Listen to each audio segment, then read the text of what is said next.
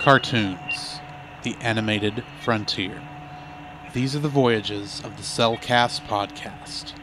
Its continuing mission to explore strange new cartoons, to seek out new animation styles and new creative storytelling methods, to boldly go where so few ever go again.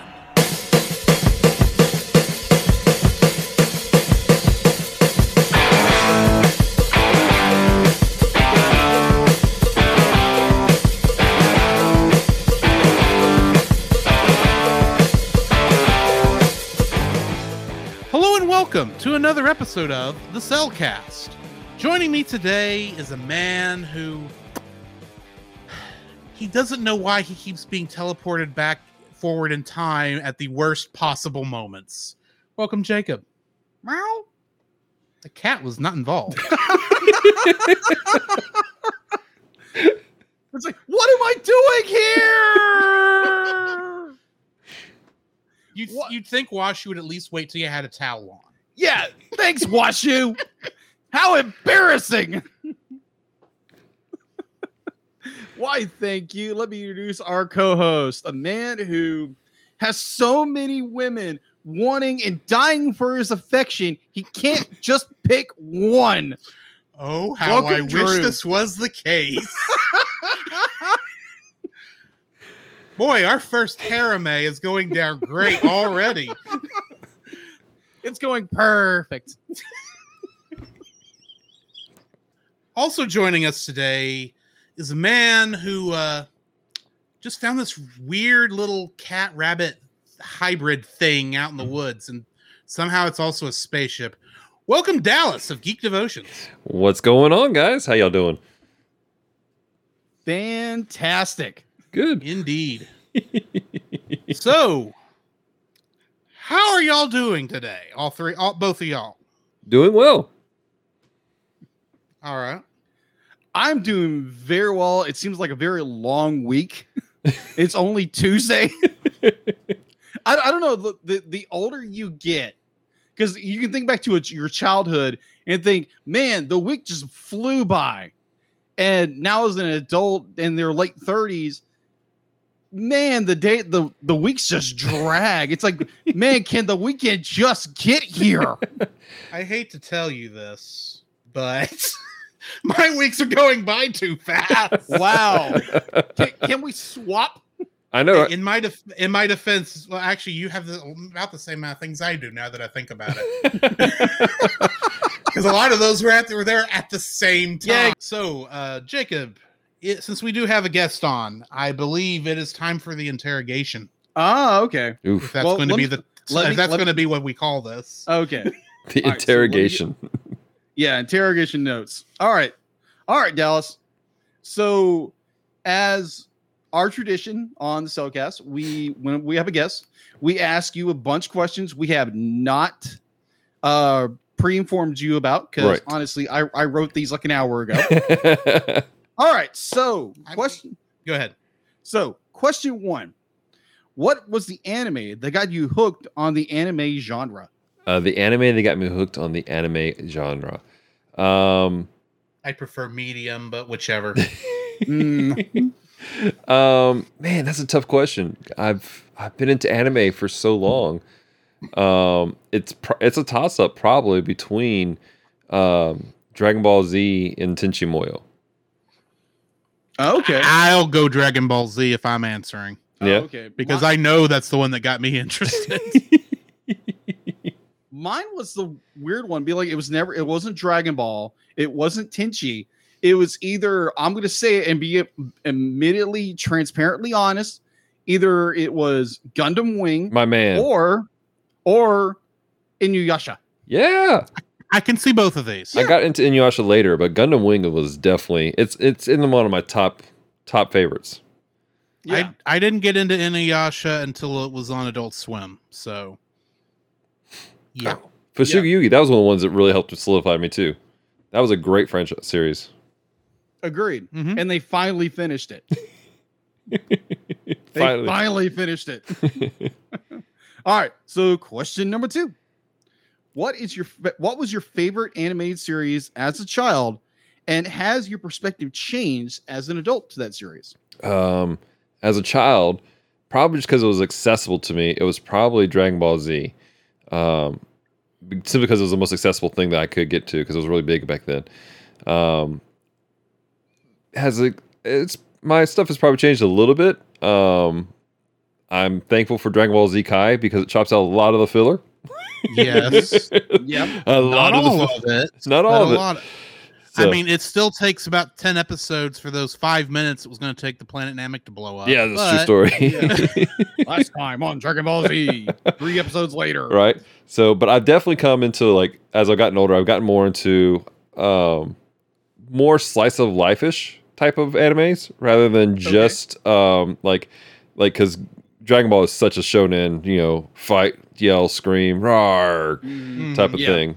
So I've grown into more of that slice of life, but also like a lot of the stuff that's on Gundam, where it's very like there's a deep story behind it, where we're really looking at people's lives and the effect of what they're going through. So that's kind of where I'm at now. Okay. If I was to answer that personally, it would probably, if the anime that I enjoyed when I was younger would probably be Gundam Wing. Mm-hmm. And now as an adult, from that perspective, you get really annoyed with the pretty boy angle and like, he's got so much drama in his life. Oh my gosh, just get the Gundam and fight. So look, here's the thing. Dragon Ball Z was my first. Yeah. I don't remember the filler being so bad when I watched it originally. Now, I know that was the Ocean Group dub. Yes. Mm-hmm. So it's actually even shorter than it's there now. Because they actually cut out a lot of stuff. It's about it's about as long as Kai is, at least for the episodes they actually did. Mm-hmm. But I swear the filler was not that bad in 1998, 99 on that first dub. Oh, but gosh. I've gone back and tried to watch that first season now, and it's like, I think I'll just go watch Abridged. Not the Abridged. Abridged is amazing. Abridged is so funny. To follow up my point with that, the character Relina has a death wish. I'm just saying. Like the entire series, she is literally like, Hito, come and kill me. It's like, girl, you lost. You'll be like, have you been hit on the head too many times by a Gundam? It's like, what is your problem? You're not wrong. You're not wrong. Exactly. Thank you. But yeah, I definitely need to get caught up on Gundam. I've got the entire collection, dude. If you want to borrow, the whole thing is on Verve. Okay, we'll never. But I may borrow it anyway because that will be a better signal. But even though it's DVD, better video quality. Yeah, I got you. Absolutely. All right. So I do want to point out something that Ashley Cronenbetter just put in the chat. She says, not all of the filler was horrendous. Goku and Piccolo getting their driver's license was very entertaining. This is true. This is true. Points to Ash. It's the single greatest bit of filler ever existed. All based on a cover image on the manga. Oh my gosh. Anyway, all right. Continue. So, question number 3. What was the first animated movie you ever saw in theaters? Anime or animated? Either way. Oh, oof. That's a hard one. I want to say the first animated one I ever saw in theaters was a re-release of the Aristocats. Ooh. Yeah. Okay. And which I loved greatly. As far as the first anime that I've seen in theaters, don't shame me, but it was Pokemon, the first movie. No shame. No shame. We reviewed the movie. Yeah, that was my first one I saw in theaters. Got the little like metal Pokemon card that they were giving out while you're there, all that kind of stuff. There's no shame. I was at the first showing here in Jacksonville of Detective Pikachu. My man. So there's no shame. How old were you when that movie came out? When the first Pokemon movie came out? I was just asking. It was 99, so I was 15, I think. Okay. It's not too much worse than us. See, 99, I would have been Actually, I think I would have been about 15. Yeah, so I was about 14, maybe 13. I think it's 13. Well, how old are you? Right now I'm 35, and I turned 36 at the end of the year. Okay, yeah, you would have been 13, 14 years old. Yeah, and I still didn't have a way to go see it in a theater. I'd probably been like 16 years old. Right? Yeah. All right, so going back to the questions. If I can get my notes pulled up. All right. Name one animated series or movie OVA, only one, that you would not recommend to anyone. Would not recommend to anyone. Yes.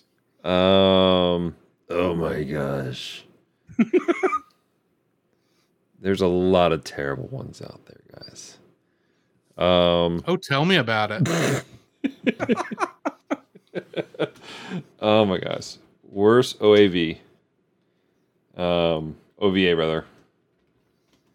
I would say there was one called Vampire Wars. I had heard about that one. I saw it on Sci-Fi Channel at 2:00 in the morning one day, and I regretted it.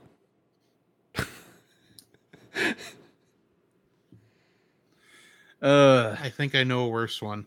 Oh, do Okay. tell.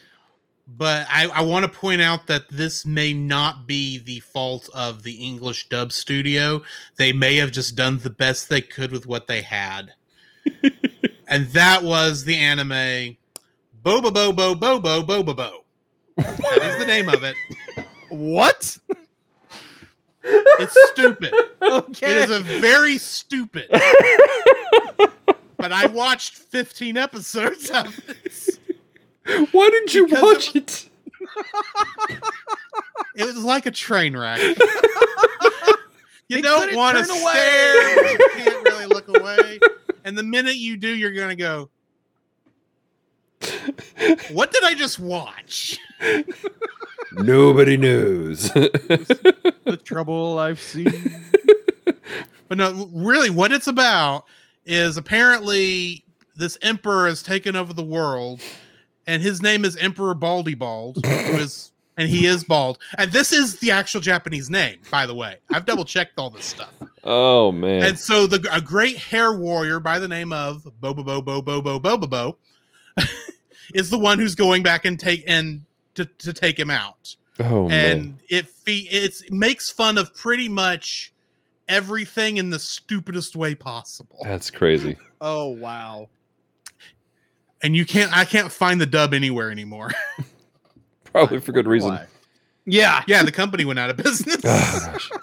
And unlike Fully Cooley, nobody bothered to pick it up. I know. I have a better answer. What is it called? It's on Amazon, and it's basically a mashup of 4 different animes, but dubbed terribly. And like they've spliced in Robotech, they spliced in Gundam, but they tweaked the colors. It's like like one of those bad Korean ripoffs that are out there.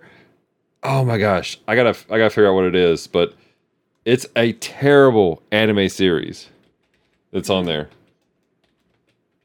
So keep asking questions. I'll figure it out. All right. So, last and final question. Okay. Question 5. All right. If you could pick one biblical character or event in the Bible to be faithfully adapted into an anime, which would it be, and what animation studio would produce the series or movie? Oh man, that's oof. Because here's the deal: there are whole mangas that tell Bible stories. They call the Manga Bible. It's a great series, and so I've seen some of these played out, and they're done. Most of the ones I have are Old Testament, and the guy who did it was a super a lot of his art style is a kind of an homage to Osamu Tezuka, which is he's like the godfather of anime, and love his like Astro Boy, and all those were Osamu Tezuka, and so this guy did a lot of homages to Tezuka, but I would like to see I would like to see. I would like to see the story where Mary's telling Joseph about what's happening, about the fact that she's pregnant.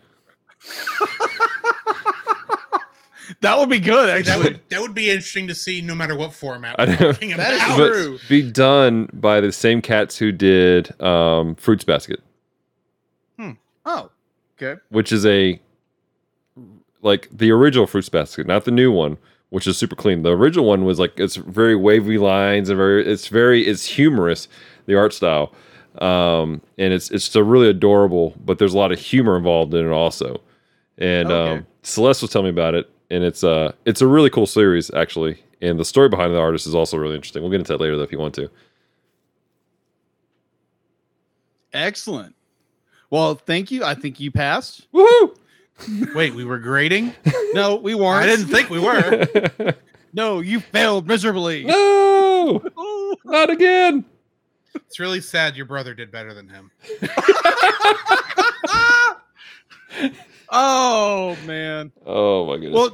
Well, in Jim's defense, he doesn't watch anime, so That's fair. That's yeah, fair. he was just like lost the goose. I was like, Admittedly, what? on his episodes, we didn't even talk about anime. No, we didn't.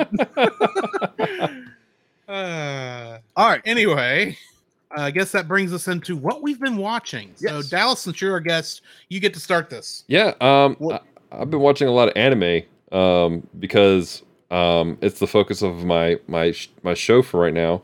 So we watched a lot of stuff. I recently watched a really great anime movie.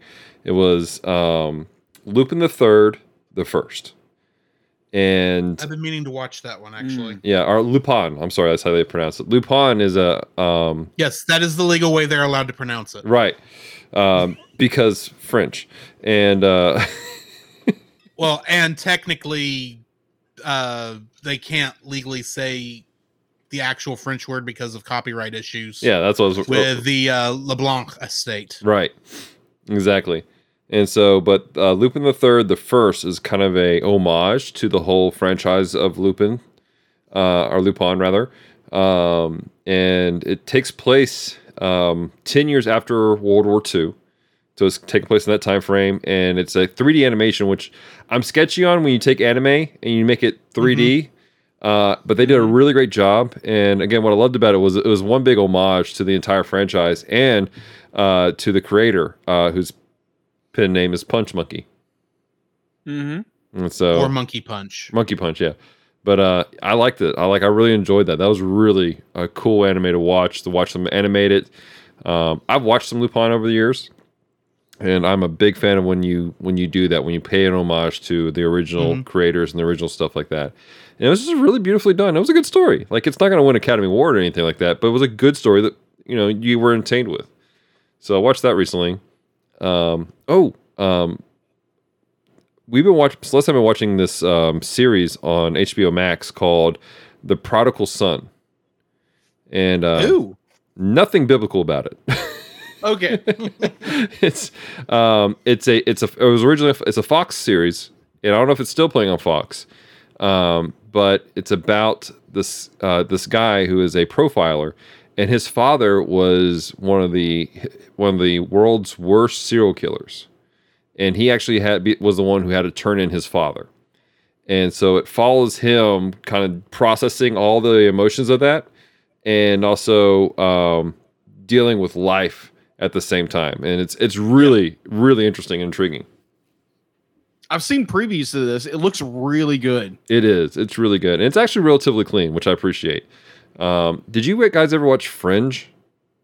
Yes. A little bit. I watched the whole thing. It gives me. I'll admit I watched it because I wanted to see if this J.J. Abrams guy could actually make Star Trek. I get that. Prodigal Son gives me real Fringe vibes, like at least from season 1 Fringe, where there's always this air of mystery of what's going on. So that's what I've been watching. All right. Jacob? All right. So I finished up, I want to see episode 4, but Harry Potter and Prisoner of Azkaban the other day, because I got the whole series on Blu-ray. Nice. The whole franchise on Blu-ray with a slew of other films I have never seen before. So I'm going to start unpacking that. including Firefly. I've never seen the series. Oh wow.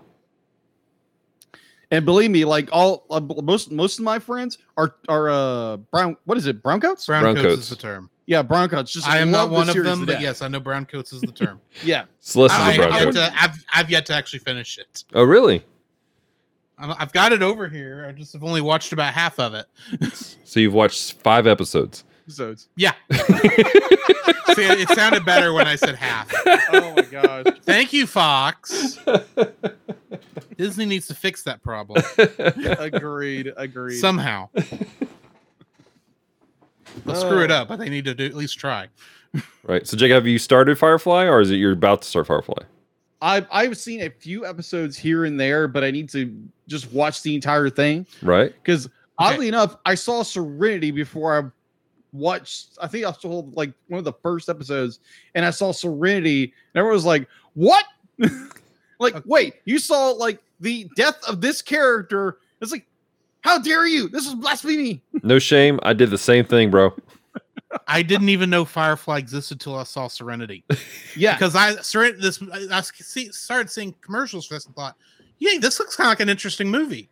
I think I want to give this a shot. You get in, it's like all these people, you're supposed to know who all these people are. I'm going, I have no idea what's going on. Mm. And then that says, oh, based on a TV show. Well, Sounds like another movie. I wish I'd have known that. Sounds like another movie we might talk about later. Yes. yeah. So rolling around that same train, I started because in that same bundle of movies, I got the full season of the Ninth Doctor Nice. of Doctor Who. Yeah. So granted, that was my first introduction to Doctor Who.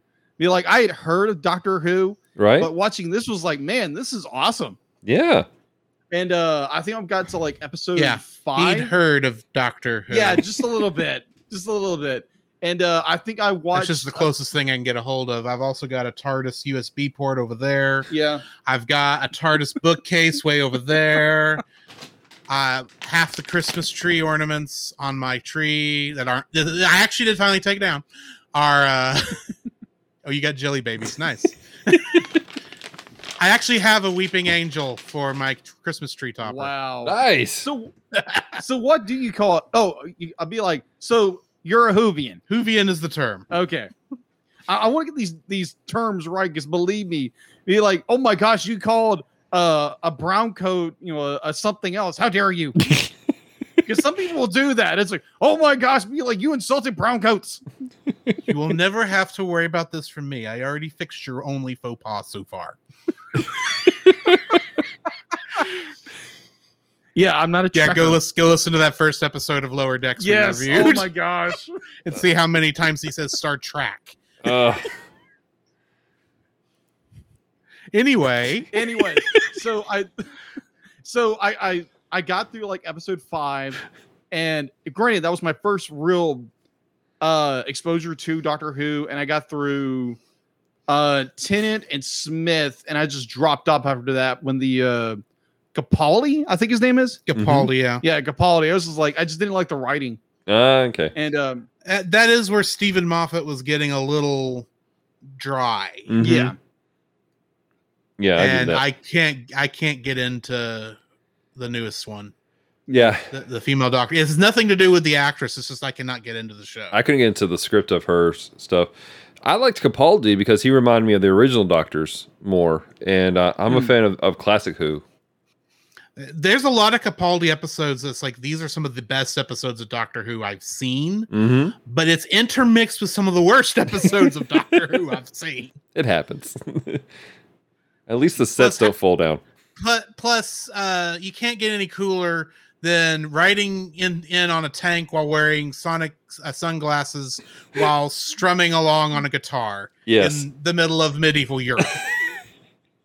This happened, and it was hilarious and made perfect sense at the time. It was a If I had fantastic moment. If I had dog ears, I'd be like, huh? I will send. I'll find the name of that episode and show it to you. Oh, okay. I got you. So I was working through that, and then having to review the movie we're reviewing tonight. And Drew allowed me to borrow his box set, Which has all 3 movies all in there. 3 movies. So I made the error of thinking. So it's Tenchi Muyo in Love, Tenchi Muyo 2, and then Tenchi Muyo Daughter of Darkness. So I watched Tenchi Muyo 2 thinking, okay, that's a sequel to it or something like that. Nope. That would make sense to me. Like, that was the most weirdest movie I have ever watched. It's drags. It's like, okay. Oh, okay. You're going there. Oh, okay. Why is this more realistic than anything else? He's saying that's the weirdest movie he's ever watched because he's not watched this one yet. Paprika. Woo! Maybe. I wouldn't say it's the weirdest. It was more. It's It was on the more. schedule, by the It way. was. It was strange. It was odd. It was. Oh, okay. You're going there in this anime. Oh, okay. Whoa. Okay. You're showing that in this anime. Okay. And it's just. It's. I haven't kinda watched boring. the other two movies. It's yet. kind of boring. And then I finally got around to watching Daughter of Darkness. That was fairly good, except for the. Yeah. How do you just put it on a family friendly show? Let's not. Yeah. Let's not. We got too close with your name. Yeah. Oof. Agreed. Agreed. Anyway, anything Yeah. else? No, actually. I don't have as much as you've got, but I have a couple things. At Dallas's suggestion over on his Anime April over there at Geek Devotions, I tried a new show on Netflix called The Way of the House Husband. Yes. I watched all 5 episodes in one night. And it was one of those where it's like, I just couldn't stop. It was, I had to stop. I actually had to pause the thing about 2 or 3 times to stop laughing. Knowing I was going to have to hit play and go and see something else absolutely ridiculous, but yet totally makes sense. It makes sense, man. I love that show so much. Though strangely, one of my favorite moments is it's that second cat segment in the second episode where the cat decides it needs to go to the restroom and the other cat's trying to say you can't go here. Yes. And every time it's like, I'm going to poop. Yep. I'm going to poop. And it says, you can't do that here. It's like, you need to go elsewhere. You need to get. It's like, I see what you're saying, but I'm going to poop. And finally, the cat throws him into the litter box and says, if you don't poop go ahead and poop in here. If you go out there, they're going to blame me. It's like, it has nothing to do with anything. And yet I thought it was hilarious. Oh my gosh. It's so great, man. That is a great show. If you have not watched The Way of the House Husband yet, you need to. It is funny as all get out. Of course, I also watched the latest episode of Falcon and the Winter Soldier. Yes, very good. It was better than I think the last couple episodes were for me. Mm-hmm. Because I don't know what it was, but all that stuff happening over in fake country, name I can't remember, which makes me a horrible Marvel fan. All the stuff with Zemo just was not that interesting to me. Yeah. I know that sounds weird. It's just I couldn't get into it. The character of Zemo is dry in this one for some reason. Yeah. Yeah. He is. He's very dry. I liked him better in Civil War, Mm-hmm.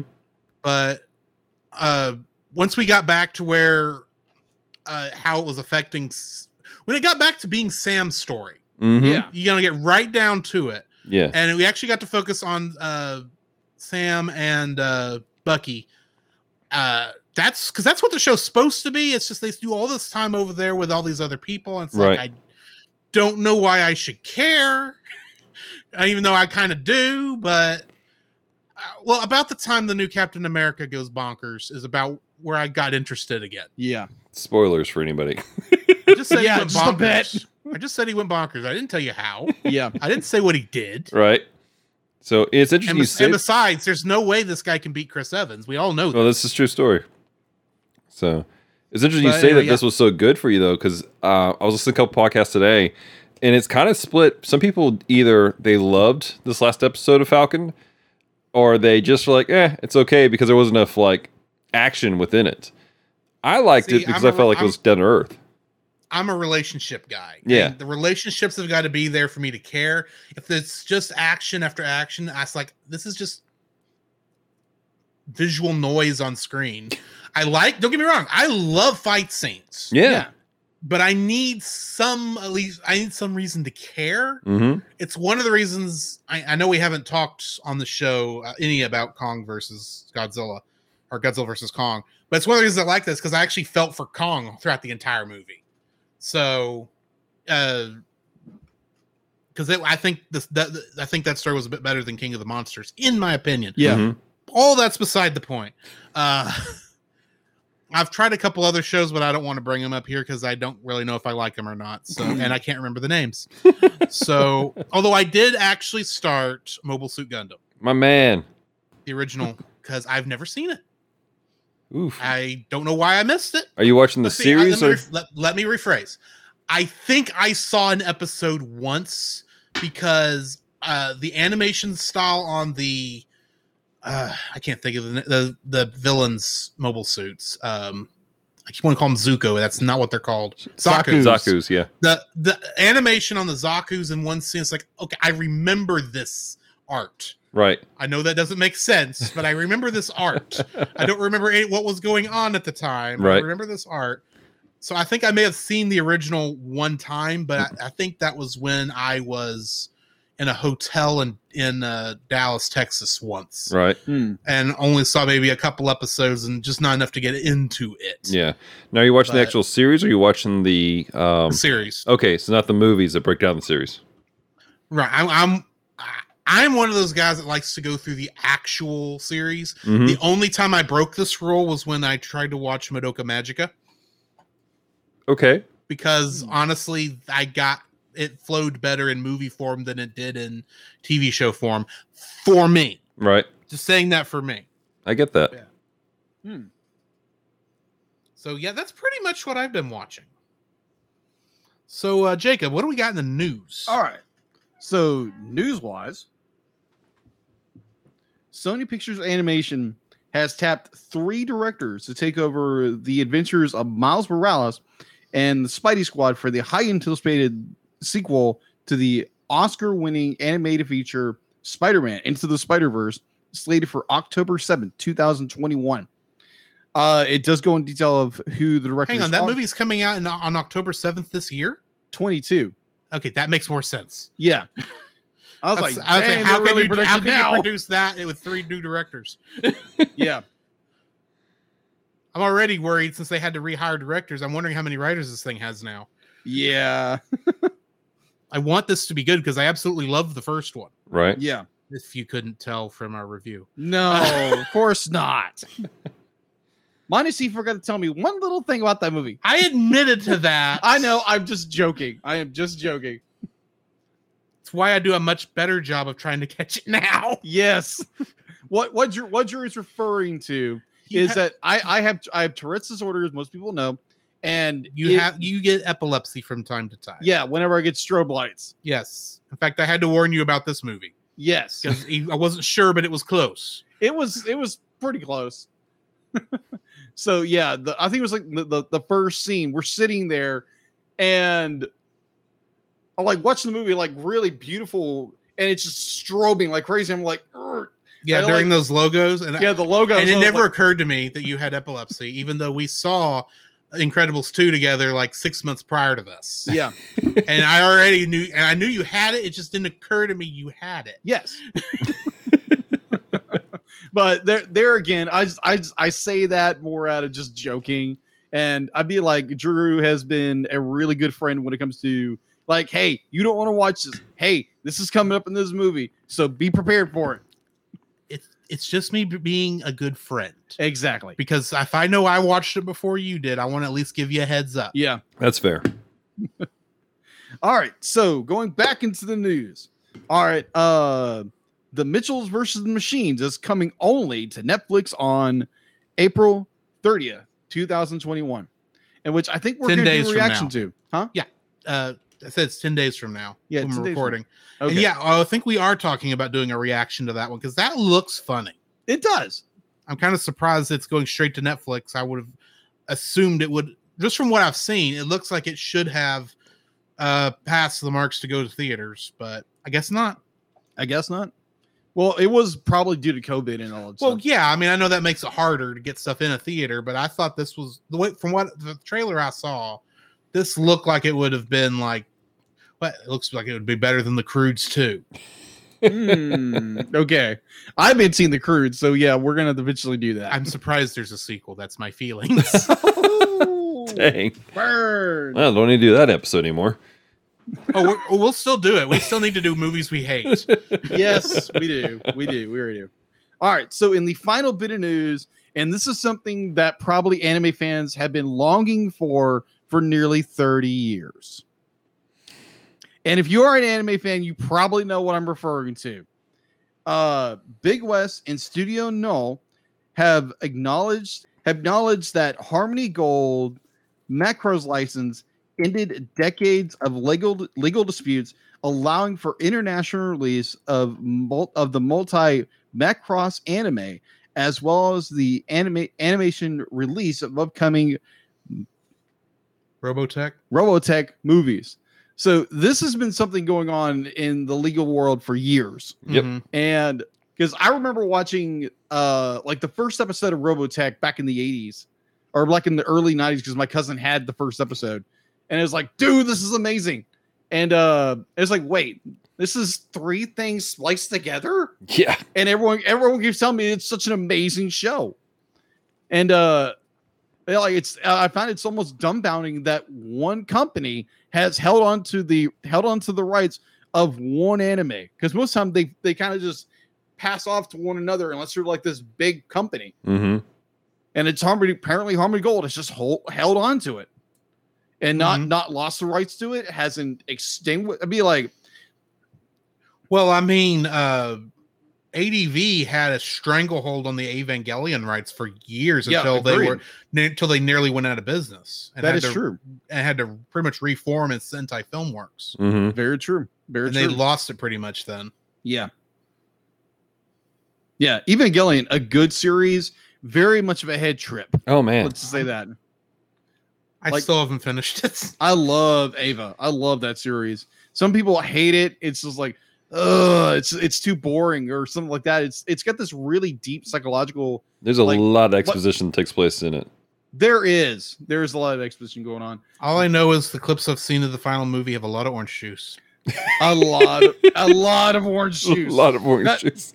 that is more fans getting outraged by the end of the series because it didn't meet their expectations, because it pulled them out of their fantasy and said, oh no, be like, this is stupid. We're going to do all these terrible things to you and your family. It's like, okay, fine. I'll make you an ending and you're not going to like it. Right.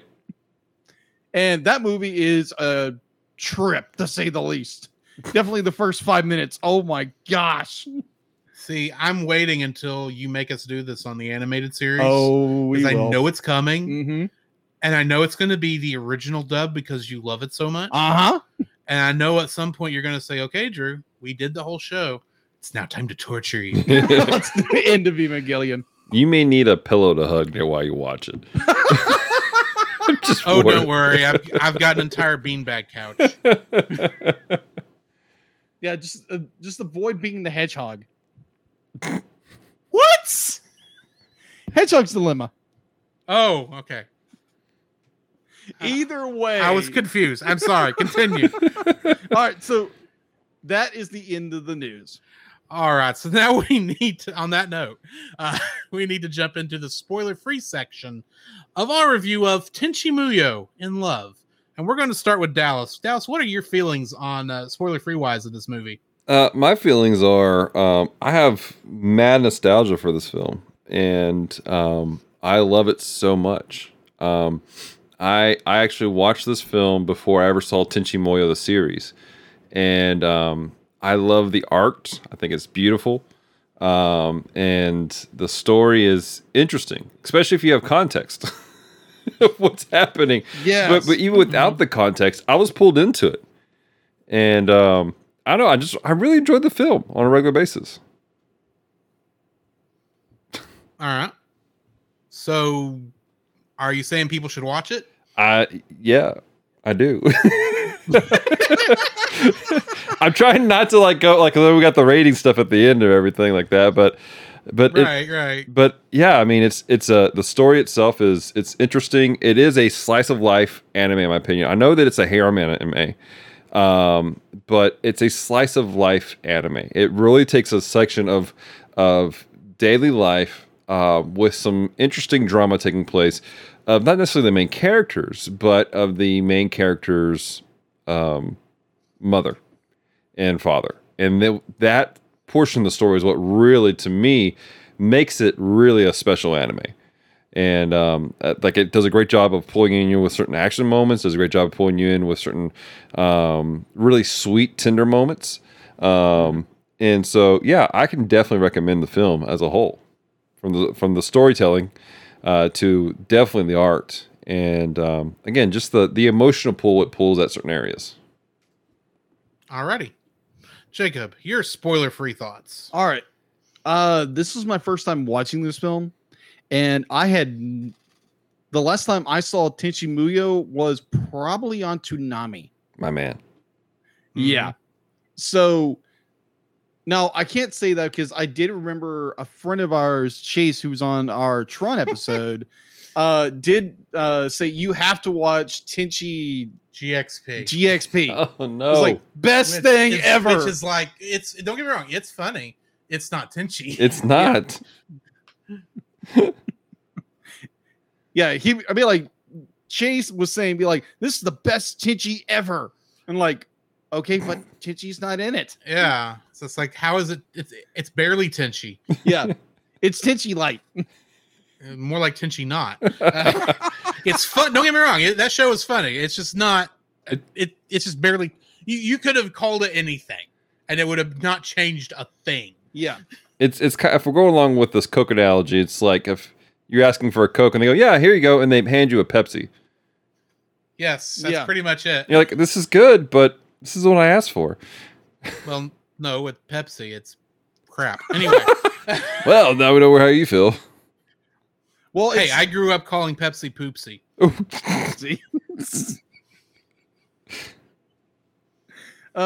Well, it's kind of like it's like down here in the more southwest area. Coke. Everything's like Coke. Yeah, everything's Coke. Everything's Coke. You think we're joking, but I have literally heard the conversation. Hey, do you want a Coke? Sure. What kind? Dr. Pepper. Yeah. I mean, I have that conversation on a daily basis. I remember we moved from the South I used to live in Corpus, and I remember when we moved to Missouri as a kid, lady came up and she goes, what would you like to drink? And I was like, well, what kind of Coke do you have? And she looked at me, she's like, diet or regular? And I'm like, no, but what kind of Coke do you have? Like, do you have Dr. Pepper, Pepsi, Sprite? And this poor little waitress was just like, what's wrong with this child? My mom had to step in. She's like, he'll take a Dr. Pepper. I remember going to Utah for a mission trip. Woo! And so we went there, and we were going to, preach to the lost, and maybe convert some Mormons or something like that. But that was an interesting trip. Reach the sister wives. Huh? Reach the sister wives. Sorry, there's an internal joke there. Yeah, and I do not want to lose my breath where I have an asthma attack. Sorry. Let's not go there. I'll leave it. I'll leave it alone. That is a joke for another day. So either way, so we get down there, and I remember I think we were in Wyoming or something like that, and one of our guys would be like, "Oh, I need a Coke." So this was in Wyoming, and so. It's like, okay, go, walks by. The waitress comes back and puts a Coca-Cola. It's like, ma'am, like, I didn't ask for a Coke. Yes, you did. No, I didn't. I was like, be like, you're supposed to say, what kind of Coke? It's like, you asked for a Coke. It's called Pop here. It's like, oh, okay. Well, what kind of pop do I want? I don't know if I trust a place that calls it pop. I can understand soda. Kind of fountain drink you want? Yeah. Pop, on the other hand, just does not sound right to me. Yeah, California is the exact same thing. Well, it's California. Yeah. Anyway, what kind of pop do you want? It's like popcorn. Anyways, Now that we offended everybody. yes, we have. Now that we chased this Cabot. Yeah. Either way, I enjoyed the movie. Now, if you have no real context of the Tenchi universe and going into this movie completely blind, you are going to be seriously lost for probably most of the film until you realize, oh, this is who this is. This is the crazy girl. This is a crazy woman. This is the princess. Wait, which one's the crazy one?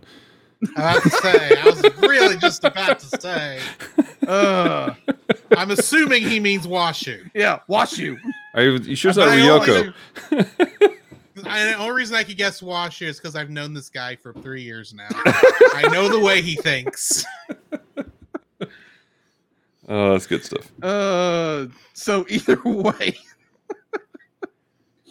just saying, be like there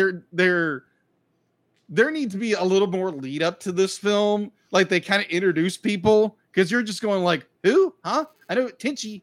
I think I know who this is. Oh yeah, that's the princess. Mm-hmm. Who are these people? But either way, I enjoyed it. I enjoyed the film.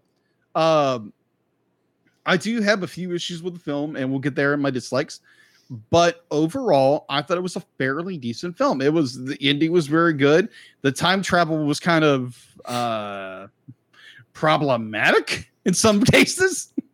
But overall, I thought we may have a disagreement on our hands. Yeah, maybe, just maybe. We'll get there when we get there. Exactly. It's just saying like the other show. All right, Drew. If you are wanting a little more context for this, I will say go watch the anime. It's listed on Funimation as Tenchi Universe, though you try to Google any of this stuff and it's all called Tenchi Muyo somewhere in its title. But honestly, I'm not sure how, unlike my friend Jacob here, I don't know how much actual context you need for this because I knew some of these characters already, but for the most part, I thought in the first couple minutes, with the exception of Sasami, I thought they explained who all these characters really were. Yeah. Except for Ryo Oki. Yeah. That's just a weird alien thing that's there for most of the movie. Yeah. It's just in the context of the movie itself. I recognize Ryo Oki's much more than that. But I enjoyed the movie. I watched it. This was my first viewing of it. I was a little worried in the first couple minutes because all of a sudden we were in the past and the mouths were moving, but there was no sound coming out. I was afraid something was wrong with my disc. I double checked the Japanese dub to make sure it was doing the same thing, so that this wasn't some weird thing that that Pioneer had done back in the day. That threw me off a little, and then finally it gets back in, and then later on they do explain all those things you're seeing. I don't know why they did that. That threw me off. I feel like that's where the title sequence should have been. Right. I don't remember if there was a title sequence actually on this, but outside of, I know there was a title card, but I think that's all I remember seeing. Right. But I remember I enjoyed it. I watched it. I thought it's a very fun one. The time travel, I think, actually does make some sense. And the climax, I thought, was perfectly suited for the story we got, even though it does somewhat feel like it's out of left field. But honestly, how else are you going to stop this villain? But yeah, I did enjoy it. So yeah, definitely give it a shot if you have any interest in anime. Yeah. Just be forewarned, this is a 90s English dub. Yeah.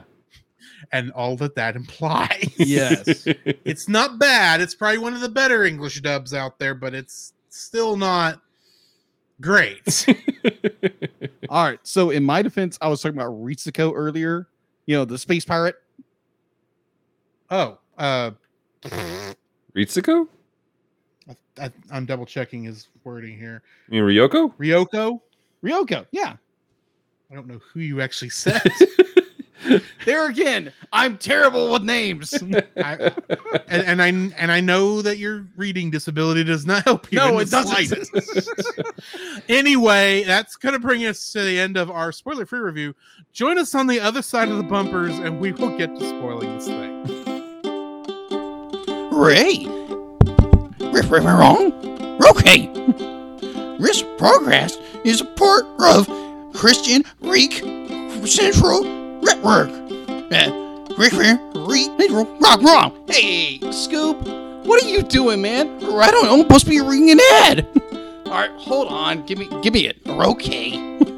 All right, this podcast is part of the Christian Geek Central Network at christiangeekcentral.com. There you can find a collection of blogs and podcasts working together to bring you some of the best content on the web for Christian geeks, such as Helix Reviews. Helix Reviews is a podcast where David Arrington reviews movies, music, comic books, video games, and all kinds of media, all from a Christian geek worldview. His hope for this podcast is that it will be entertaining, informative, and interesting, but will also get you thinking about the media you are consuming. Do you like Star Wars? I don't just mean the original trilogy. Along with that, I mean the prequels, the sequels, the anthologies, the animated shows, and of course, who doesn't like Baby Yoda? Well, if you've been in the fandom for any length of time, you know how toxic the fandom can get. And if you'd like to be able to discuss a galaxy far, far away in a much more positive light, might I suggest searching out The Outer Rim, a Facebook group dedicated to all of Star Wars, and check out their YouTube channel, which you can easily find at Pop Americana, which the podcast you're currently listening to is also a part of. To find that and more, check out the link in the description.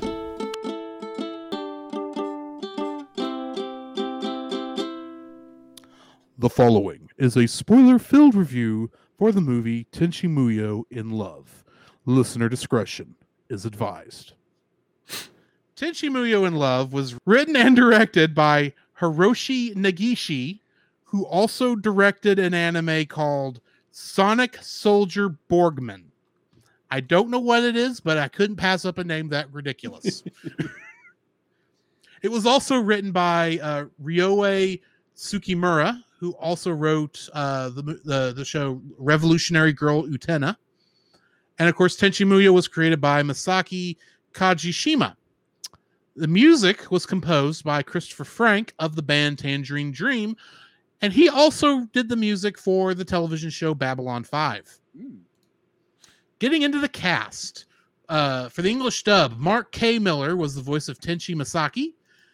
And on Mighty Morphin Power Rangers, he was the voice of the monsters Garbage Mouth and Parrot Top. Okay. Petrea Butchard was the voice of Ryoko. And in the anime Serial Experiments Lane, she played Miho Iwakura. Jennifer Darling was the voice of Ayeka. And on the television show The $6 Million Man, she played a character named Peggy Callahan that was in 2 episodes. Sherry Lynn was the voice of both Sasami and Kione. And in Toy Story, she was the voice of the mom. She was also the voice of Mom's Disgust and Mom's Joy in Inside Out. Ellen Gerstel was the voice of Mihoshi. And in the Dragon's Lair cartoon series, she played Princess Daphne. KT Vogt played Washu, and in Princess Mononoke, she played the woman in Irontown, a woman in Irontown. Debbie Derryberry was the voice of Ryo Oki, and she played Jimmy Neutron in the Jimmy Neutron show and movie, of all things.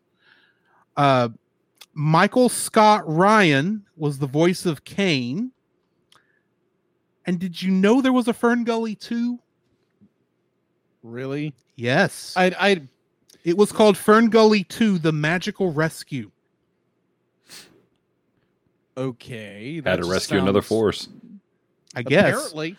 And considering that Michael Scott played the villain in this movie, I'm kind of wondering if in Fern Gully 2, the villain of that was Mr. Chuckles, who he played. I don't know why you name a character Mr. Chuckles. Jay Hopper was the voice of adult Nobuyuki and Katsuhito, and he played a pot of gold in the video game Pajama Sam 2 Thunder and Lightning Aren't So Frightening. Mamma mia, mamma mia. Let it go. No, I find it funny how so many of these are like stuff I've never heard of. Now, that being said, Andrew Philpott was the voice of Nobuyuki as a high school student, and he played the character of Lord Braska in Final Fantasy X.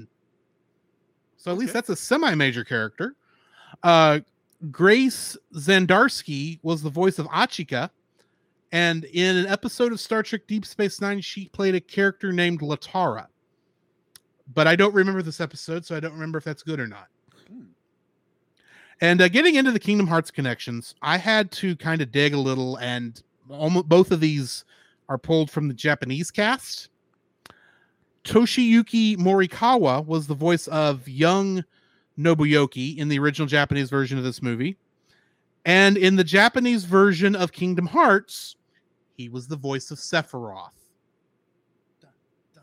Such a weird difference there. Yeah. But then he's also the voice of Snow White's prince in Birth by Sleep.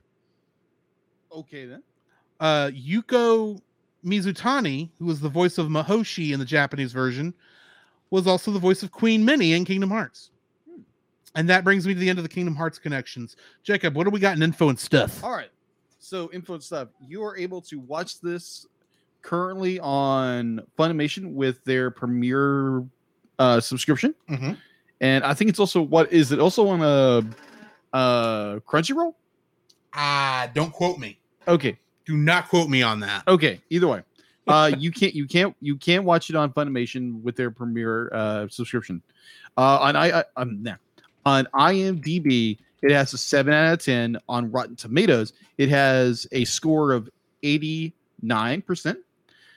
Production was by Anime International Company and Pioneer LDC, who later became Genion, who later got bought out by Universal.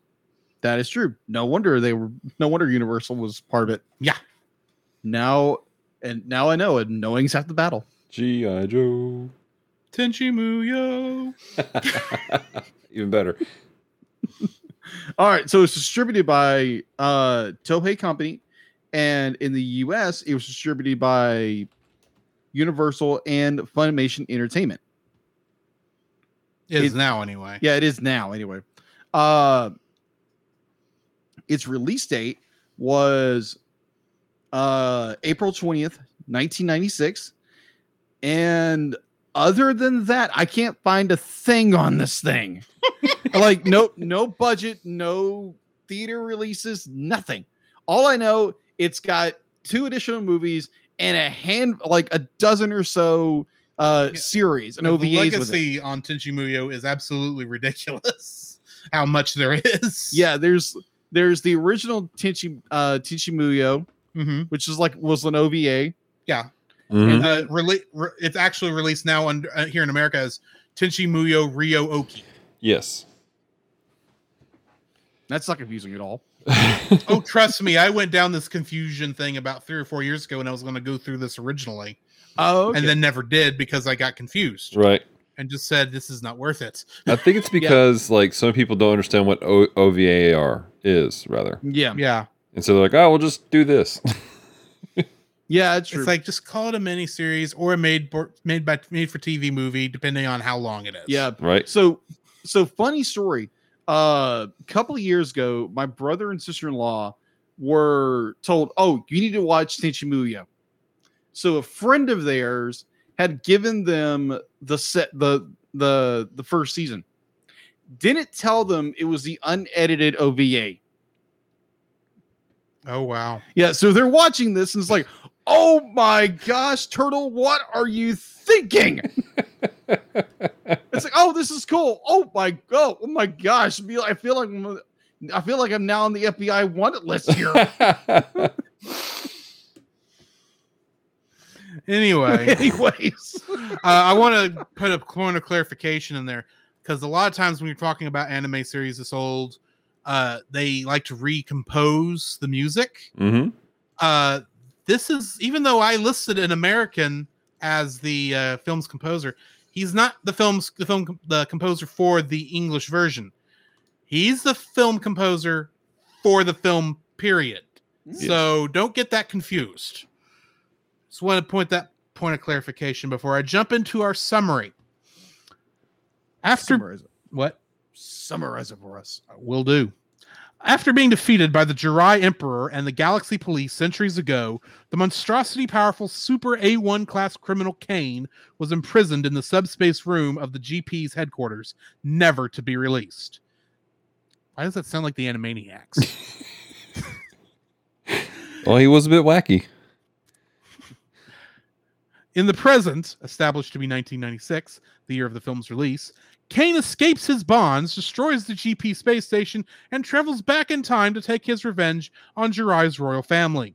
The Galaxy Police only have time to send a short warning before Mahoshi and Kiyone intercept. The Misaki house, the shrine, and Tenchi himself all begin to fade out of existence. Washu theorizes that someone is tampering with the established timeline and uses a shield to keep Tenchi from vanishing. The shield is only a temporary solution, so Washu sends the rest of the group back to 1970 to prevent Kane from killing Tenchi's mother, Achika. Tenchi's friends assume roles as Tenchi's father, Nobuyuki, in Achika's high school, while Tenchi himself stays hidden to prevent causing a paradox. Tenchi and his friends must also deal with a rogue GP operative bent on seizing glory by killing Kane. After determining the exact time that Kane strikes in 1970, the group tries to defend Achika, only to see the villain escape into subspace with her and Nobuyuki. Tenchi, Ayeka, and Ryoko follow and challenge Kane that even with their powers boosted by Washu, they are no match for him. Washu sends a powerful dimensional cannon from the present, and Kiyone mans the weapon to destroy Kane.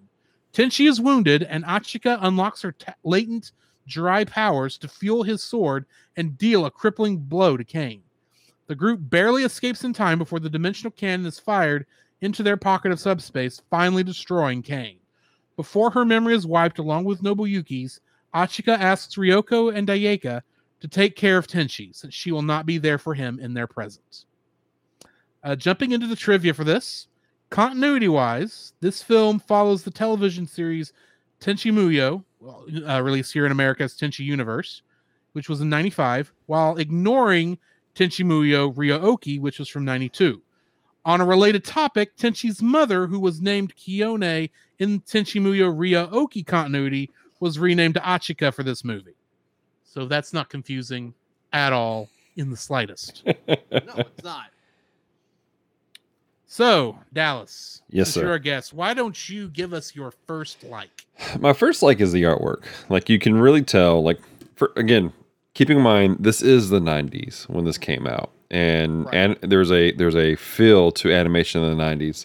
You can tell they put a lot of effort and work into the art of this film. Like, they're like, this is going to be cinematic. The way that colors just popped.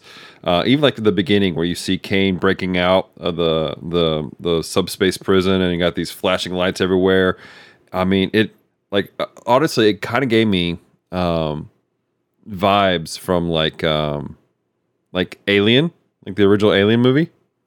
Okay. Like, just like, and honestly, like, that's the first thing I saw. Again, remember, this is my introduction to Tenchi Muyo. And so just picture me 15 years old, 2:00 in the morning, pitch black room, and then just that red light on my screen. I'm like, what is happening? See, my thought when I saw that was, oh great, Hal's in this. 2001: A Space I Odyssey. can't There you do go. that, Dave. I'm sorry, Tenchi, I can't do that. Right. But all the way through, there was so much care put into the actual art of the movie. Again, American dubbing, it's a thing.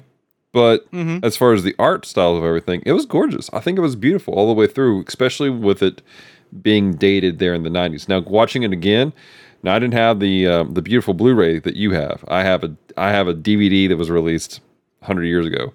That's what I watched it on. And so I don't know if they cleaned it up for the Blu-ray. You have to tell me.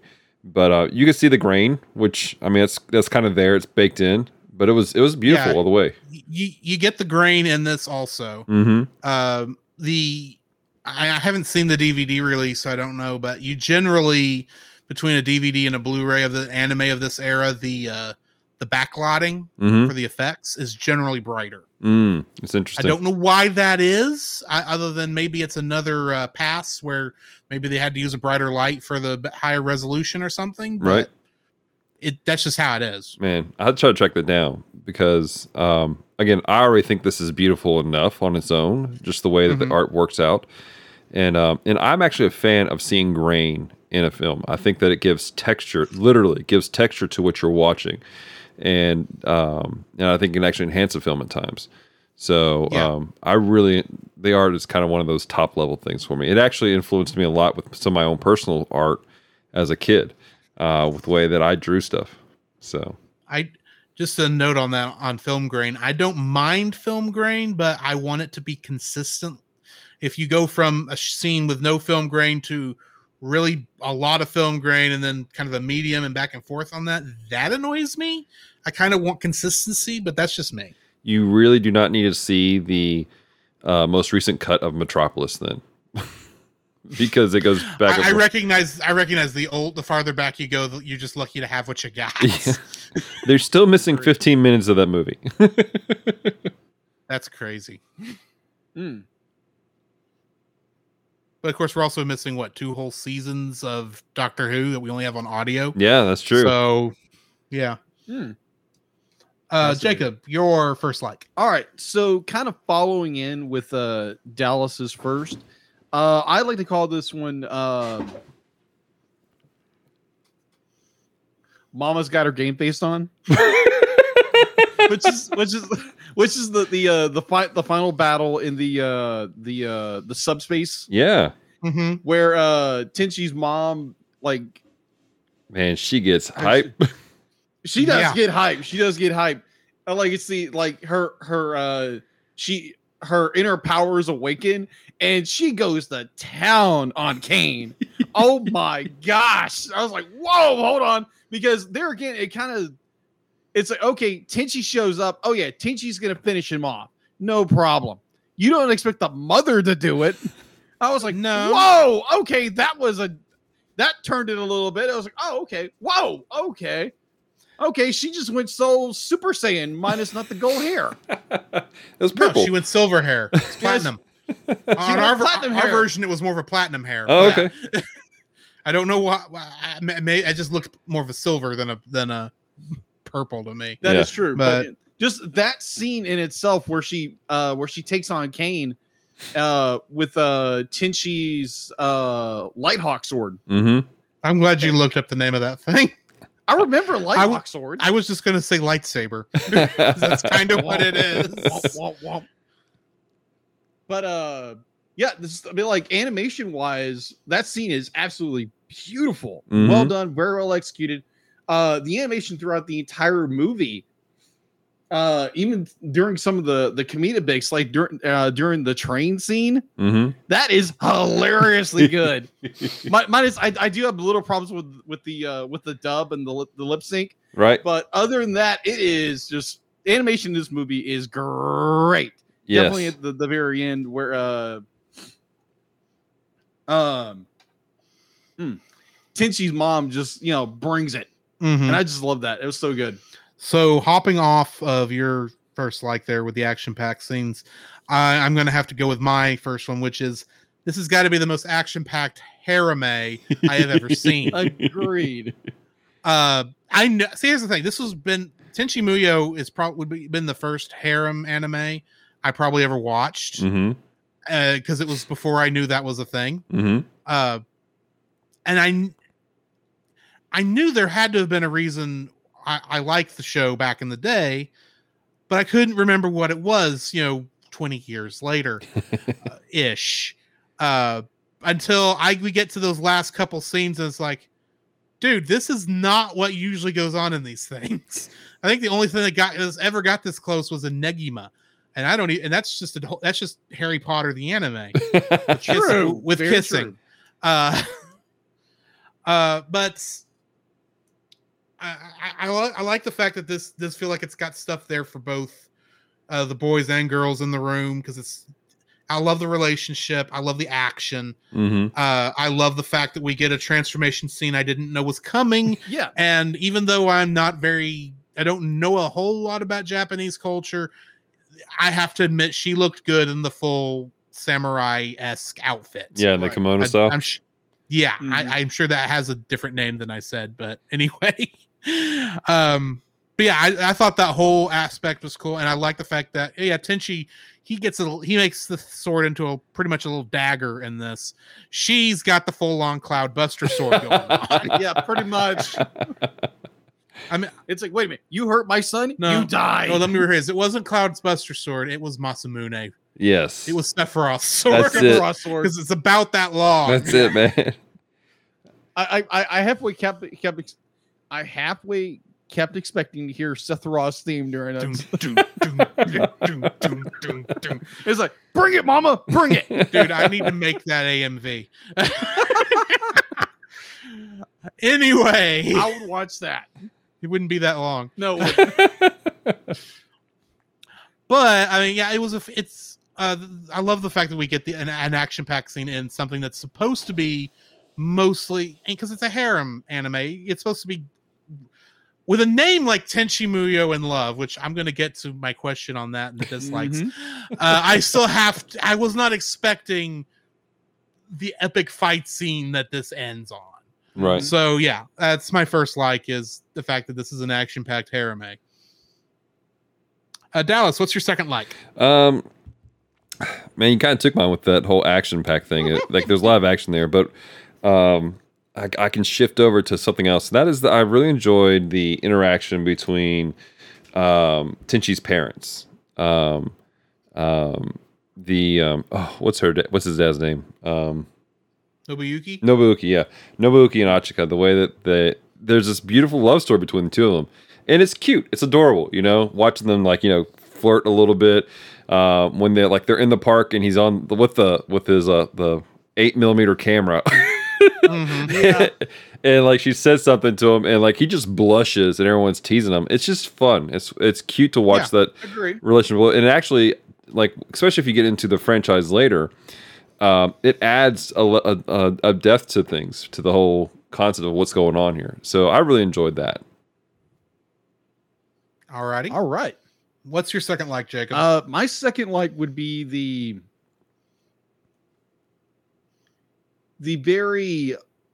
opening to this thing. It starts off with Tenchi starts disappearing, and then it shifts. Mm-hmm. This basically a time shift to the past, and we're like, what in the world is going on? And it throws you for a loop. Right. And I'm like, and like Drew said earlier, the fact that there's no dialogue for 3 minutes. Right. And I'm like, what in the world is going on?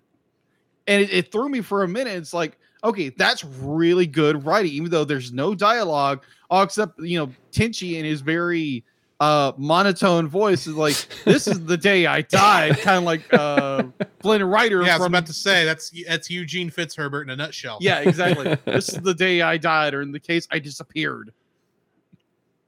But overall, imagine if Back to the Future started out that way. Oh my god! Wow. Okay. Well, there's some Back to the Future elements to this. There are definitely some Back to the Future elements. I would agree. Tenchi loses his hand, or his hand disappears. We're just missing him playing guitar at the same time. Yeah. Well, he plays a sword. Plays a sword. He goes zink zink pa. I got hit. Ah. Boo boo boo boo. Then Mama brings her game on. Right. But yeah, that dry Bear opening. Don't take no crap. Not my son, you. To quote Mama Weasley. To kind of misquote Miss. Anyway, everybody knows what I'm talking about. Okay. Either way, that dry opening was such I would say it's kind of a fresh air, a bit of fresh air when it comes to an opening, because most of the time they just bombard you with information. Mm-hmm. But in the same way, I wish they would have bombarded me with the information in some cases. So I'll get there when we'll get there when it dislikes. But I enjoy how they open this movie up with leaving you complete the opening with just jumping in the time and then going straight to I'm sorry, I'm probably getting it mixed up. We're introduced to Kane first and then we jump into Tenchi we're introduced to Kane first, and then then we get the Tenchi disappearing while they're looking at the old family films, and then we get that 3 minutes in the past with no dialogue. Just the opening in itself, just in general, from the introduced to Kane to Tenchi, then jumping into time, and then going back. It was like, okay, this is jarring. we're not giving any context what's going on, right? Except be like, oh, Kane, this is master criminal. Except you're watching, you're going, wait a minute, that teacher looks like Mahoshi. Right. Why in the world is Mahoshi a teacher? Why are I never said Achika. Why are Ryoko and Ayaka in class? Right. Yeah. Why are they dressed up like Japanese school kids? Which really, this is what, junior high? Why are they in school? Why is that what they went with? Why is Sasami chasing Ryaoki and Tenchi way back here in the past? What the crud's going on? Yeah. We don't even know why they're in the past. I was assuming we were getting alternate universe at this point. Oh yeah, I can see why you do that. That's not what we were getting. No. I'll get into more of that when I get to my likes. But go ahead, finish. All right. So yes, the dry, somewhat confusing opening that just throws you right into it and like, hey, let's just roll with it. And it's a direction artistic wise, I thought it was a very good move. Drew? My second like is how the time travel works in this, which I know apparently Jacob was not a big fan of, but we'll get to that in a minute. Maybe. It's not, you don't feel that bad about it. Maybe. We'll see. Yes. Anyway. I like the way the logic on this worked. Like I said, it does follow the Back to the Future-esque where because the timeline's changed, you've got a little bit of leeway to get everything fixed in time. Right. But it's not an immediate transfer. You do get that little bit of it's not destined to happen the way it happened in the past, so you've got to go back in there and fix it. It's a good way to tell a time travel story of this type. I like how I like Washu's time travel machine. It's very anime. It's very Washu. Let's be honest. It's very much. You look at it. It's like, yep, that's a machine, and I bet it's going to cause trouble. It reminded me of that ride at the carnival that spins people against the walls. That's what it reminded me of. Oh, Tilter World. Yeah, Tilter World. That's it. Tilter. Yeah, pretty much. I kept wondering at what point is Tenchi going to throw up? Because if there's going to be someone who does, it'll be him. The entire group, it's going to be him. Either him or Mahoshi, but Mahoshi's asleep. So. Yeah, that is true. Can you imagine Mahoshi waking up in the past and having no idea why she's there? Oh my gosh. That's a scene we missed. Yeah. That's all I'm saying. But yeah, I like the way it worked. I like the fact that is it Kiyome that's the other police officer? Yeah, Kiyone. I like the fact that for whatever reason, it's her that Washu keeps bringing to the future again to give messages to, which I'm going, why her, and why is it every time she's in the bathtub? I don't understand this. Because anime. Because it's anime. It's Japanese. Yeah, it's anime. It's funny. Let's be honest. It is funny, but why her specifically? I mean, I guess Mahoshi's not that fun. You don't want to anger the space pirate or the two princesses. Right. Well, I mean, if you look at it, Kione's one of the princesses you really don't want to do that to anyway. So yeah, no. She's a little young. Right. No, sorry. Kiyone was really the most responsible person in that group, though. Like, if you really think about it. Yes, because she's only there because she was forced to be right. there. Yeah. And she was the only one that had access to the, who could understand what was going on with the Galaxy police systems. Right.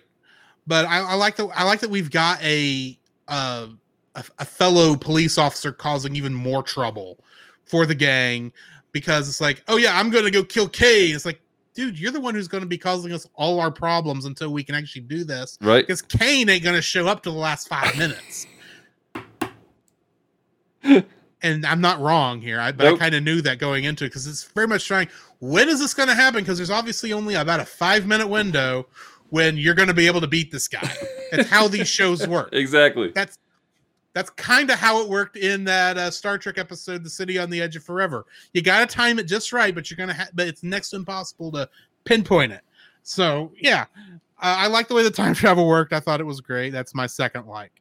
Anybody have any other additional likes they want to pump out before we jump into dislikes? I just want to echo how awesome it was to see Achika just go all out with the sword. Yes, like that was. Agreed. I will agree with that. Mama's got skill. That was lit. Anywho, let's go ahead and jump into our dislikes. So, Dallas, I know you leaned heavily into the nostalgia on this one. There's probably not much you actually don't like, but try and dig and find something. I can definitely do that. And one of my dislikes was actually the fact that you don't have anything about Kane really throughout majority of the film. Like they discuss him on the front end when he escapes. You're like, oh, this is a big deal. And then there's like zero conversation really about who he is, what he is, why he's so dangerous, until that one point where Washi pulls in Keone, and then it's just a really brief thing and say, all right, so this is what's going to happen. And everyone's looking around for him. And like, I don't know, the way they played out that one other Galaxy police cop, like, he was not giving me Kane vibes. You know what I'm saying? I was like, yeah, this is not the big baddie.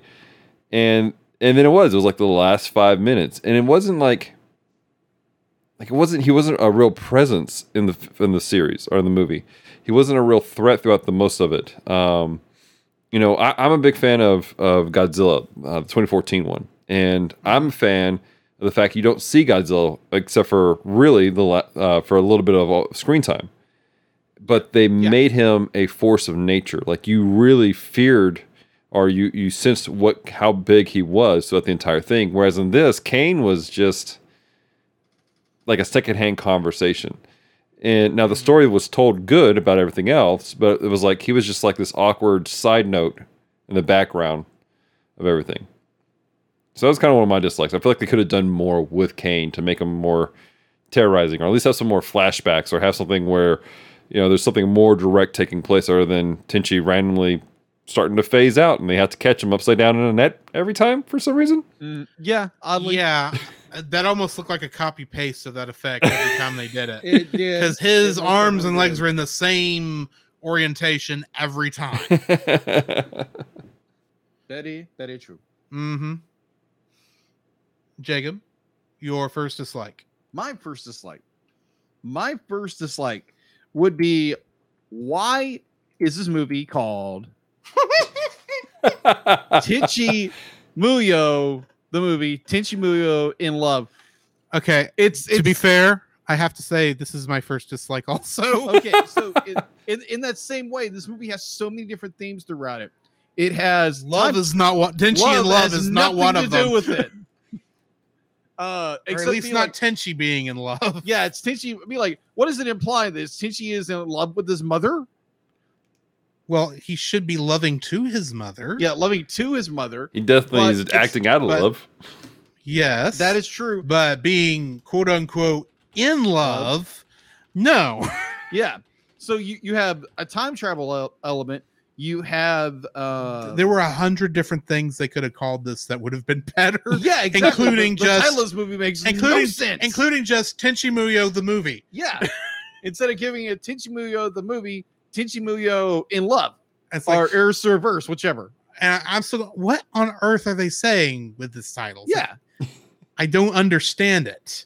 I understand why they call it Tenchi Muyo in Love 2, that movie, because that makes sense. I wonder if, and this is just me guesstimating here, I wonder if it was called Tenchi Muyo in Love because they wanted to get both the words Tenchi Muyo and love in the title in English, because it is an English title, I believe, in the Japanese version.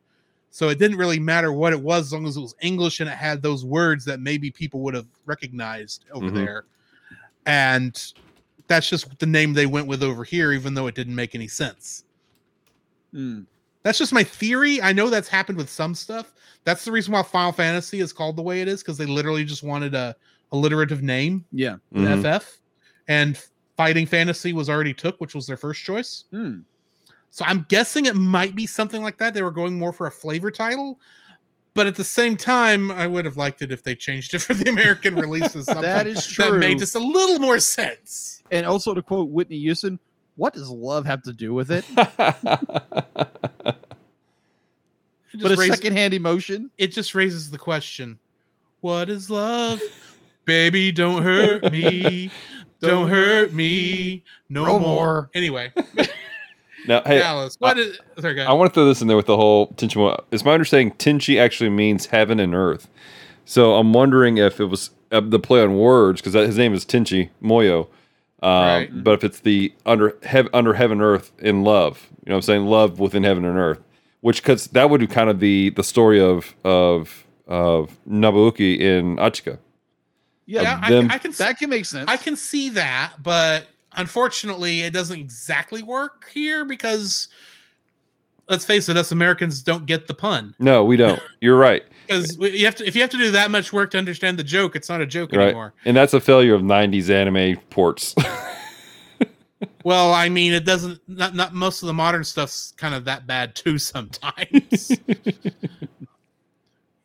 Mostly because of the shadow of 4Kids. But anyway, 4Kids. Dallas, what's your second dislike? All right, my second dislike is actually, again, it's how I was introduced to the franchise.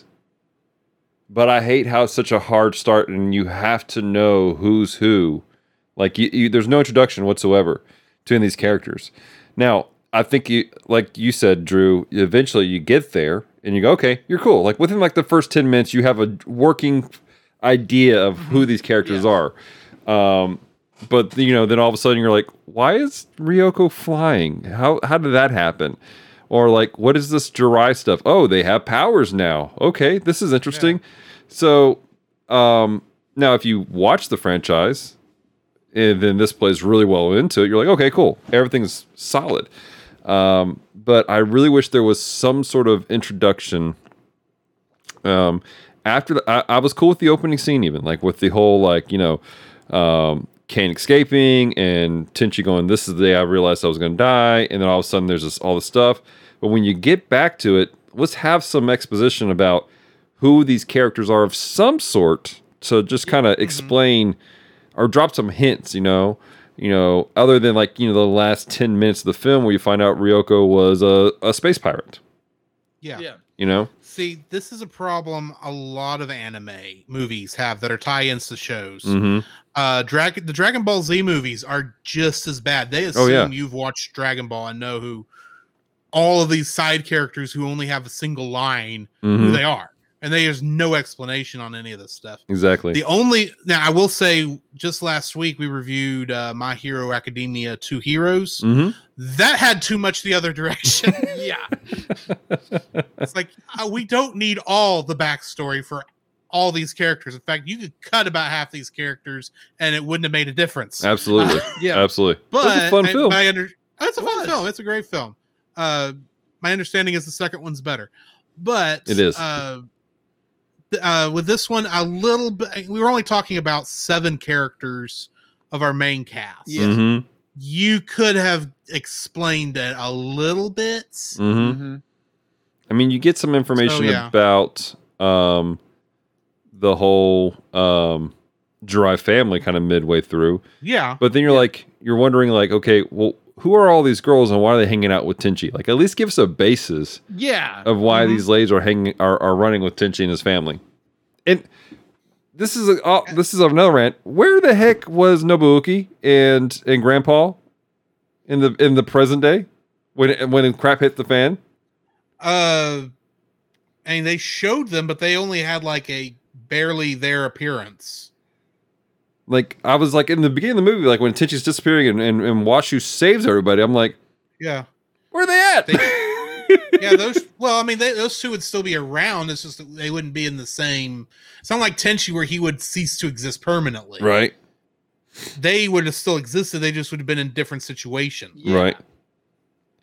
So I don't know. That caught me just now. Like it just popped in my head just now. Yeah. No, I understand. I understand. Jacob, what is your second dislike? My second dislike would be because Dallas would be like hit the head on the hammer with his, because it's just like, what in the world is going on? But yeah, I'll definitely go with some of the lip sync is off in this film. Primary, what the focus I'm going with is the train scene. Now, granted, the train scene is hilarious. Between you're going to help me out because I'm bad with names again. Ryoko and Ayaka. Ayaka? Yeah. Ayaka, yeah, that whole tension. The pirate and the princess? Yeah, the pirate and the princess. I think that's a song. Pirate and the princess. I have to look that up. I was a pirate. She was a princess. This is a song. I know it is. I have to find it. I know there was something from the 2000s about a skateboarder. Anyway. He was a boy. Oh my gosh! Yes, Avril Lavigne. Can I make it any more obvious? Yes, please. I'd like to know. Complicated. That's the song you're talking about. Oh, is that the name of the song? I had no idea. Everything's so complicated. That's a different song because I know the Weird Al parody to that one. Oh, okay.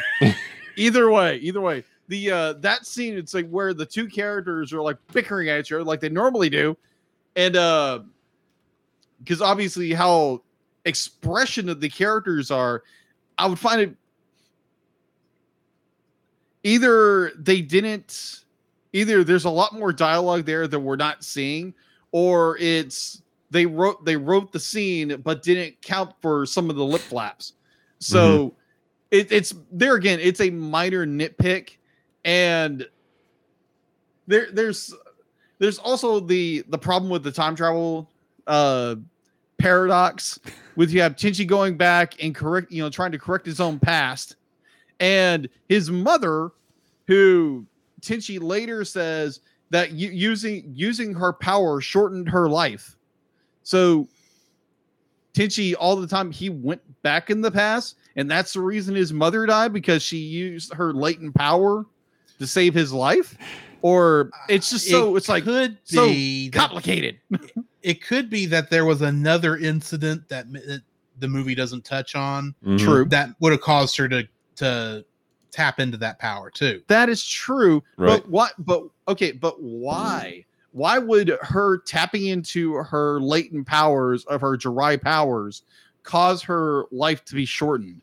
Because obviously she's only half dry. Well, that is true. They also said though, but Tenchi's quarters, so right. But they also said when the original Jirayan King had helped to trap Kane in subspace, it killed him because it took all of his because within again, this is part of the whole, you got to know the lore.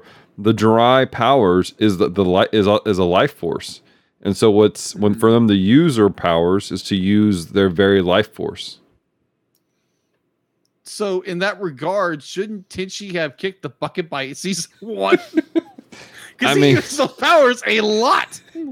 So there's an interesting conversation I've heard people have that there's a theory that the more that the Jirai family actually mix with normal humans, there seems to be a stabilization of their abilities and almost a strengthening. So it's the Gohan paradox. Pretty much, because actually he's stronger than his dad because he's half human. Exactly. Like Achika was actually, from what I understand, was stronger than her father, who was full Jirayan. And so it's kind of that was a great example, Gohan. Yeah. I can kind of see that because I assume that they may have had the same nobility problems Europe had and maybe had a little bit of inbreeding to keep the bloodline pure or something. It's possible. and being very careful who you let have the life force powers. Mm-hmm. But that's just the theory. An anime theory. Moving on. Okay, Matt. Yeah. My last dislike. I have a very simple logistical question. Why did Sasami and Ryoki go back in time? To watch There is- Tenchi. See, Tenchi had a reason to be there, at least from a storyline perspective, because he had to be there to do the last thing. As far as I can tell, Sasami and Ryoki only had something to do outside of throwing the net up at the last minute. I feel like that's to needed. save Tenchi those 3 times. That was needed. Don't get me wrong. I'm just saying a lot of other people could have done this. But I mean, the only other thing they helped with is they went to all the other temples there in Japan to set up the power battery thing Mm-hmm. to attack Skytree Tower. Wait, that's not Skytree. That is Tokyo Tower. Yeah. Skytree's a different tower. Yeah. Anyway, why do I know all this about Japan? I've never even been there. I watch too much anime is what it is. But anyway, I feel like a lot of reasons they're there is for comedic relief, even though we've got a lot of comedic relief going on. Yeah. And there is, I guess, technically a reason, but you could have had Sasami come back without Ryoki, and that it's just weird that those two came back. In my opinion, it didn't have to be there. I think you could have run shifts, keeping an eye on Tenchi, because Mahoshi isn't going to be teaching the whole time. I still don't know I don't remember what the other police officer was doing during all that. What her excuse for being there was. What her Kione? cover was. She was like Kione. a maintenance person. Yeah. Okay. Well, she has an even easier way to keep an eye on Tenchi than Sasami has. They're just kind of walking around town trying not to be seen by anybody. Yeah. So here's a question. So why would the other Galaxy Police cop, the Ditz? Miyoshi. What's her name? Miyoshi. Comedic reasonings. Yeah, that's true. Why is she a teacher? B, I've known more teachers like Mahoshi than I did Kione. Oh no. That's terrible. Tell me I'm wrong. To everybody that is in the teachers union, we do not support this message. Don't get me wrong. Don't get me wrong. I know a lot of teachers. Yeah. One's probably watching this and is about ready to kill me now that I've said that. But I'm just saying there are some out there that are a little ditzy. That's all I'm saying. It's not everybody. I'll give you that. And just like I said, I know more like Mahoshi than I do Kione. And I can see Kione doing maintenance. I can see Kione wanting to do maintenance over being a teacher. Anyway, before I stick my foot farther up my mouth, I think that brings us to the end of our likes and dislikes. So we need to give our ratings. But Dallas, what is your rating on this on a scale of from 0.5 to 10? From 0.5 to 10, I'm going to give this a pretty solid 8, in my opinion. It's, for me, it's fantastic 90s animation. Like, I feel like this shows what the 90s could do. The dubbing throws me off, though. And if you've never seen Tenchi Muyo, it's a hard thing to jump into. Like I said, it's amazing that I fell in love with it when I did, because I've never seen anything with Tenchi Muyo in it. But I can see people struggling, going, "What the heck is happening here? Like, what is this little rabbit cat thing?" Hey, the Cabot is cute. I love Yeah, the Space I agree. Cabot. So Probably best character. Never says a word, but probably best character. Ryoki helped me out with my kids ministry, man. That's all I'm saying. Okay. Hey, Jimmy Neutron is the voice of the Cabot. She had a role. Okay. Yeah. Meow, meow, meow, meow. Just put that into next. Someone also needs to edit Jimmy Neutron lines into Ryoki. That's all I'm saying. I have all these great ideas. No time to edit. Anyway, Jacob, what are your thoughts? What is your rating? I I'm gonna give it a 7.5. It's an enjoyable movie. Like Dallas said, there is if you're not familiar with the Tenchi Muyo Tenchi universe, what have you, you're gonna be lost for a little bit. And it doesn't be like I said, be like you get into like who these characters are fairly probably 10 minutes in, but within those 10 minutes, you are completely lost what's going on. Mm-hmm. And that's one of the main problems with it, because it doesn't really give you any context, or like you have to be a fan. Like most anime movies, you have to be a fan of the series, and if you just jump into a cold turkey, you're gonna be like, huh, what in the world? But I enjoyed it. Beautiful animation, definitely for the 90s anime. Really well done, executed very well. Gave you this nice little twist at the very end, thinking your main hero is going to be Tenchi, but nope, it's his mother. And she goes all hardcore on our main villain, and it takes him out. And the time travel is a little timey-wimey, but it's a great film. It's a fun little film. So yeah, I give it a 7.5. Nice Whovian reference, by the way. You're welcome. He picked it up from me. I watched Doctor Who. Come on. Dude, I'm just jacking with you. Anyway, I'm going to pull my prom coat. What? Fences are cool. Anyway, moving on. I'm going to give this a 7.5. When I'm anime from the 90s, I'm kind of so used to dubs from this era that the fact that the dub is a little bit crunchy, that almost leads into the charm of it. I can see that. At least a little bit for me. I mean, it's not over 9,000, so there's that. But I mean, I enjoyed the show. I enjoyed the movie. There's just a couple of little nitpicky things here and there, but nothing really that's going to kill it. I think the main reason it goes all the way down to 7.5 for me is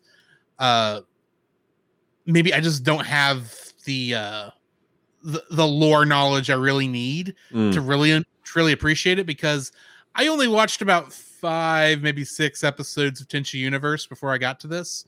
So I had been introduced to every character except for Kione. Kione was the only character I didn't get introduced to yet.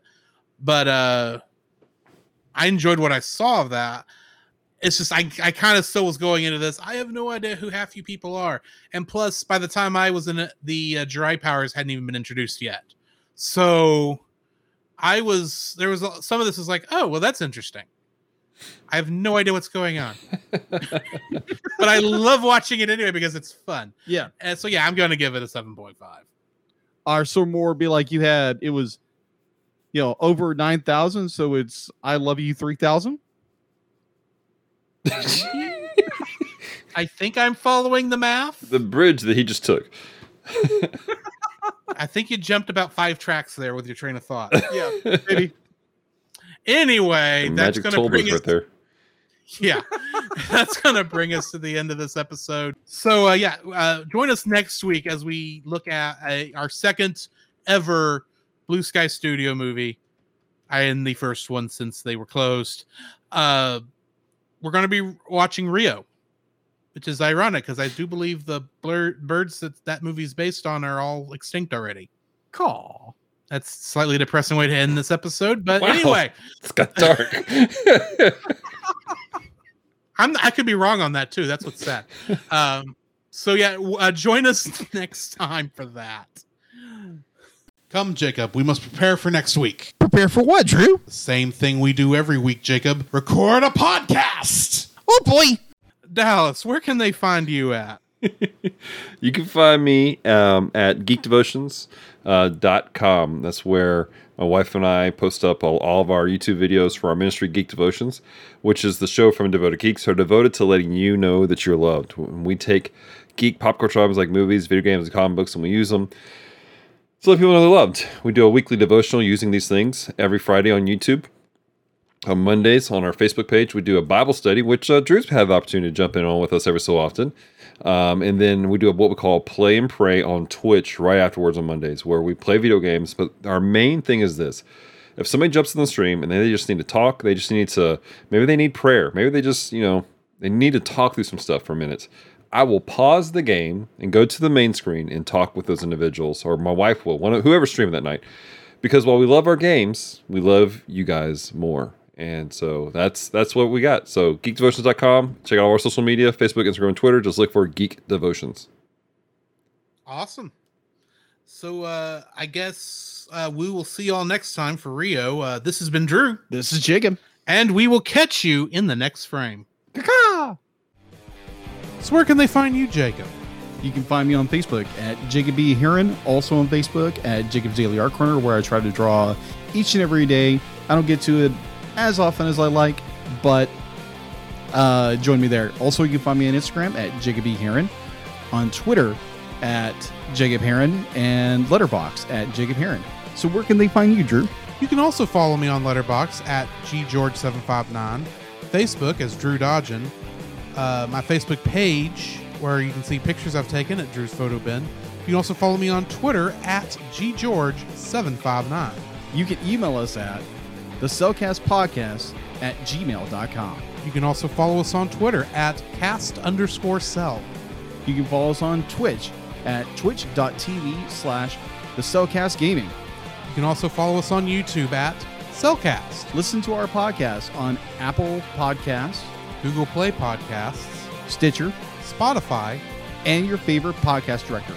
You can also listen to us on the Movie of the Week podcast with Jim Heron, where we talk about live-action movies. And remember, Cell is a single L.